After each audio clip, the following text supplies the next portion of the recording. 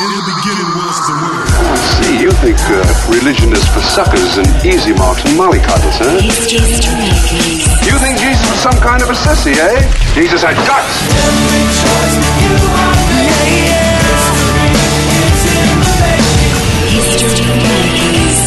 Hi, and welcome to History Makers. I'm Matt Prater. Well, today we're bringing you a special on the floods and cyclones of 2011. Queensland has seen two of the biggest natural disasters in the nation's history. There was a number of lives lost in the Lockyer Valley and thousands upon thousands of people displaced from their homes. I myself had a little bit of flooding at my house on the night of the big downpour, but thankfully my house isn't near the Brisbane River, so we weren't inundated in our house like many people were. But you know what? Our church, New Hope Brisbane, had an incredible opportunity. I was based at the RNA Evacuation Centre doing a bit of chaplaincy work there, and I was actually talking to a young homeless guy there who'd been displaced from the floods, and Jesus spoke to me through this homeless guy. He said to me, you know what, you got this big shed for your church, why don't you go and tell the Red Cross guy that all the people that are offering donations that there's no room for it at the evacuation centre, why don't you open up your church?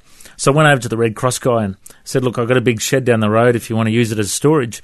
So we then opened up that afternoon and had 50 people turn up with ute loads of donated goods for the flood victims. The next day, 100 turned up. The next day, another 100 and another 100. We ended up filling up our shed, which is 2,000 square metres, pretty much half full with flood-donated goods. We then took over 29 ute loads of goods out to places like Fernvale, to the Lockyer Valley, to Ipswich, Middle Park, Jamboree Heights, to the Vineyard Church there, to Indooroopilly, to places all over the western side of Brisbane and southeast Queensland, to get those goods out to those flood-affected people.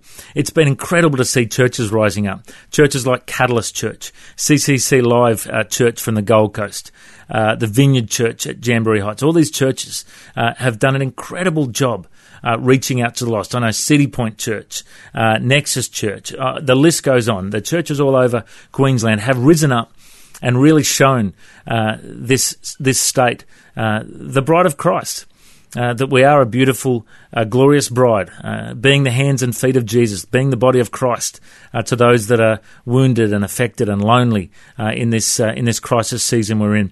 So I just wanted to do a special History Maker special today, talking about some of the history makers of the floods of 2011. Thank you so much for joining us here on History Makers. I'm Matt Prater, and we're going to talk to some people who are going to share some stories that will give you shivers up your spine. So strap yourself in, get ready to listen for this special of the floods of 2011. One of the heroes of the floods in my books is a guy by the name of Graham Oxford. He's the pastor of the Vineyard Church out at Jamboree Heights, Vineyard Church, Brisbane West it's called. Now Graham has a big shed that they have for church. I arrived at his building one day to drop off some goods that had been donated and saw the water level 4 metres high inside their shed. The whole place pretty much had been filled up. The smell was horrendous. Yet Graham had done a bit of cleaning up. What he was doing, he was out the front of his church cooking a barbecue with some of his volunteers, feeding the people in the clean-up efforts around the streets. He could have been looking after his own, but he decided to serve and reach out to those around him. Graham, can you tell us a little bit about what it was like for you when you arrived at your building after the floods? What did you feel like? Okay, having been in some previous floods in other places, I kind of knew what to expect. When we went into the building, it was just quite chaotic, mud everywhere. All the furniture that had been left in the place was all over the place, very mixed up, upside down. Chairs in quite extraordinary places where you wouldn't expect them to be. And it was just a real shambles. Everything was a mess. Even though I expected it to be like that, nevertheless, it was still quite a shock to see. Now, one of the biggest problems in the middle of all this has been insurance. A lot of people weren't covered. Tell us what happened with your church. Did you get any insurance for it? Well, we rent the building, and our contents insurance, certainly didn't cover us. When we contacted them, they said that there was no flood insurance for us. So, yeah, with many people, we're like them. So you have had to rebuild, and tell me, what's the support been like from people around from other churches? Have you had a lot of people donating and helping out in recent weeks? Yeah, it's been quite extraordinary. We spent 2 days just cleaning up our shed. I felt a little guilty about that because there were so many people's homes out there that were also trashed by the floodwaters. But we had a whole bunch of people from our church came down and spent 2 days just hosing the place out, taking all the stuff that couldn't be salvaged, putting it in a big heap on the footpath like everyone else did, and then commencing cleaning up all the things that could be salvaged. You started cooking this barbecue, and all the workers in the industrial area came in. How did that happen? Well, even before that, while we were cleaning up our own place, the ladies of our church, like often happens in many places, they brought down food and drinks for us, for the people who were actually working, doing the cleanup. And they brought so much that we just started sharing it with the flood workers and the other tenants in the buildings nearby.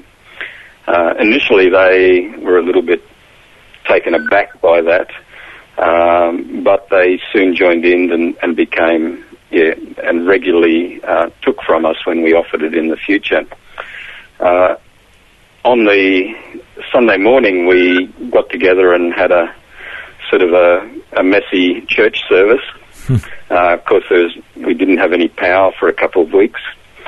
And one of the guys from church said, what we've been doing with the other tenants and the other flood workers during the last 2 days, I want to keep on doing that.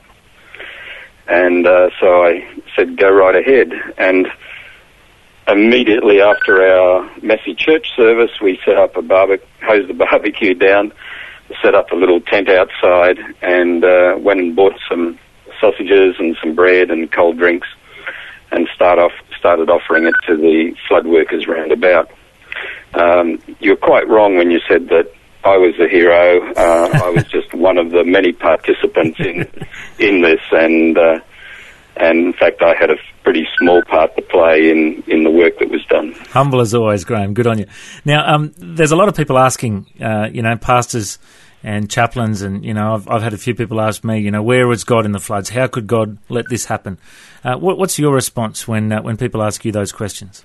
The floods to us are a result of a broken world, not of God's punishment on people, and that in fact that God's in the process of seeking to restore not only people but his world as well. And through the response of his people to the floods and to the other people who were affected, his love can certainly be poured out in an amazing way. And we saw that happen. A story just comes to mind of there was a young Asian worker sitting in our shed one day eating a sausage sandwich, and he'd been working in the heat and the stink in some other place trying to clean it up. And we were just talking about the food, and he said, you can taste the love in this sausage sandwich. And there were many opportunities for, the people who were there, just as they were handing out food, as they were handing out drinks, there were opportunities for people just to fall into their arms and just be, held as, different business owners were struggling with what had happened to them. And there was someone here who, even though that we'd been flooded, that we were able to help them. And it was just a wonderful thing to see. I could go further in saying that God's economy just worked out amazingly. We started off feeding people. We had over 3,000 people come through the place in 9 days. We provided them with food and drinks. And at the end of that time, we had more money in the bank than we started. God just provided amazingly. So it was just the whole loaves and fishes thing. Just food and goods came from all over the place, from individuals, from other churches. and God just provided, like His Word says, so much more than what we originally had to offer. Well, Graham, I'm just so glad to hear, things are back on your feet, back at your church now. And if people do want to find out more about your church or make a donation or anything, what's the best website for them to go to find your details? Okay, VCFBW for Vineyard Christian Fellowship Brisbane West.org.au. So VCFBW.org.au. All right, Graham, I know you don't think you are, but I reckon you're a history maker, mate. Thanks for joining us. Okay, thanks, Matt. God bless, bye. If you'd like to download this interview, just go to www.historymakersradio.com. And also you can make a donation if you'd like. I'm Matt Prater. Have a great week. History Makers.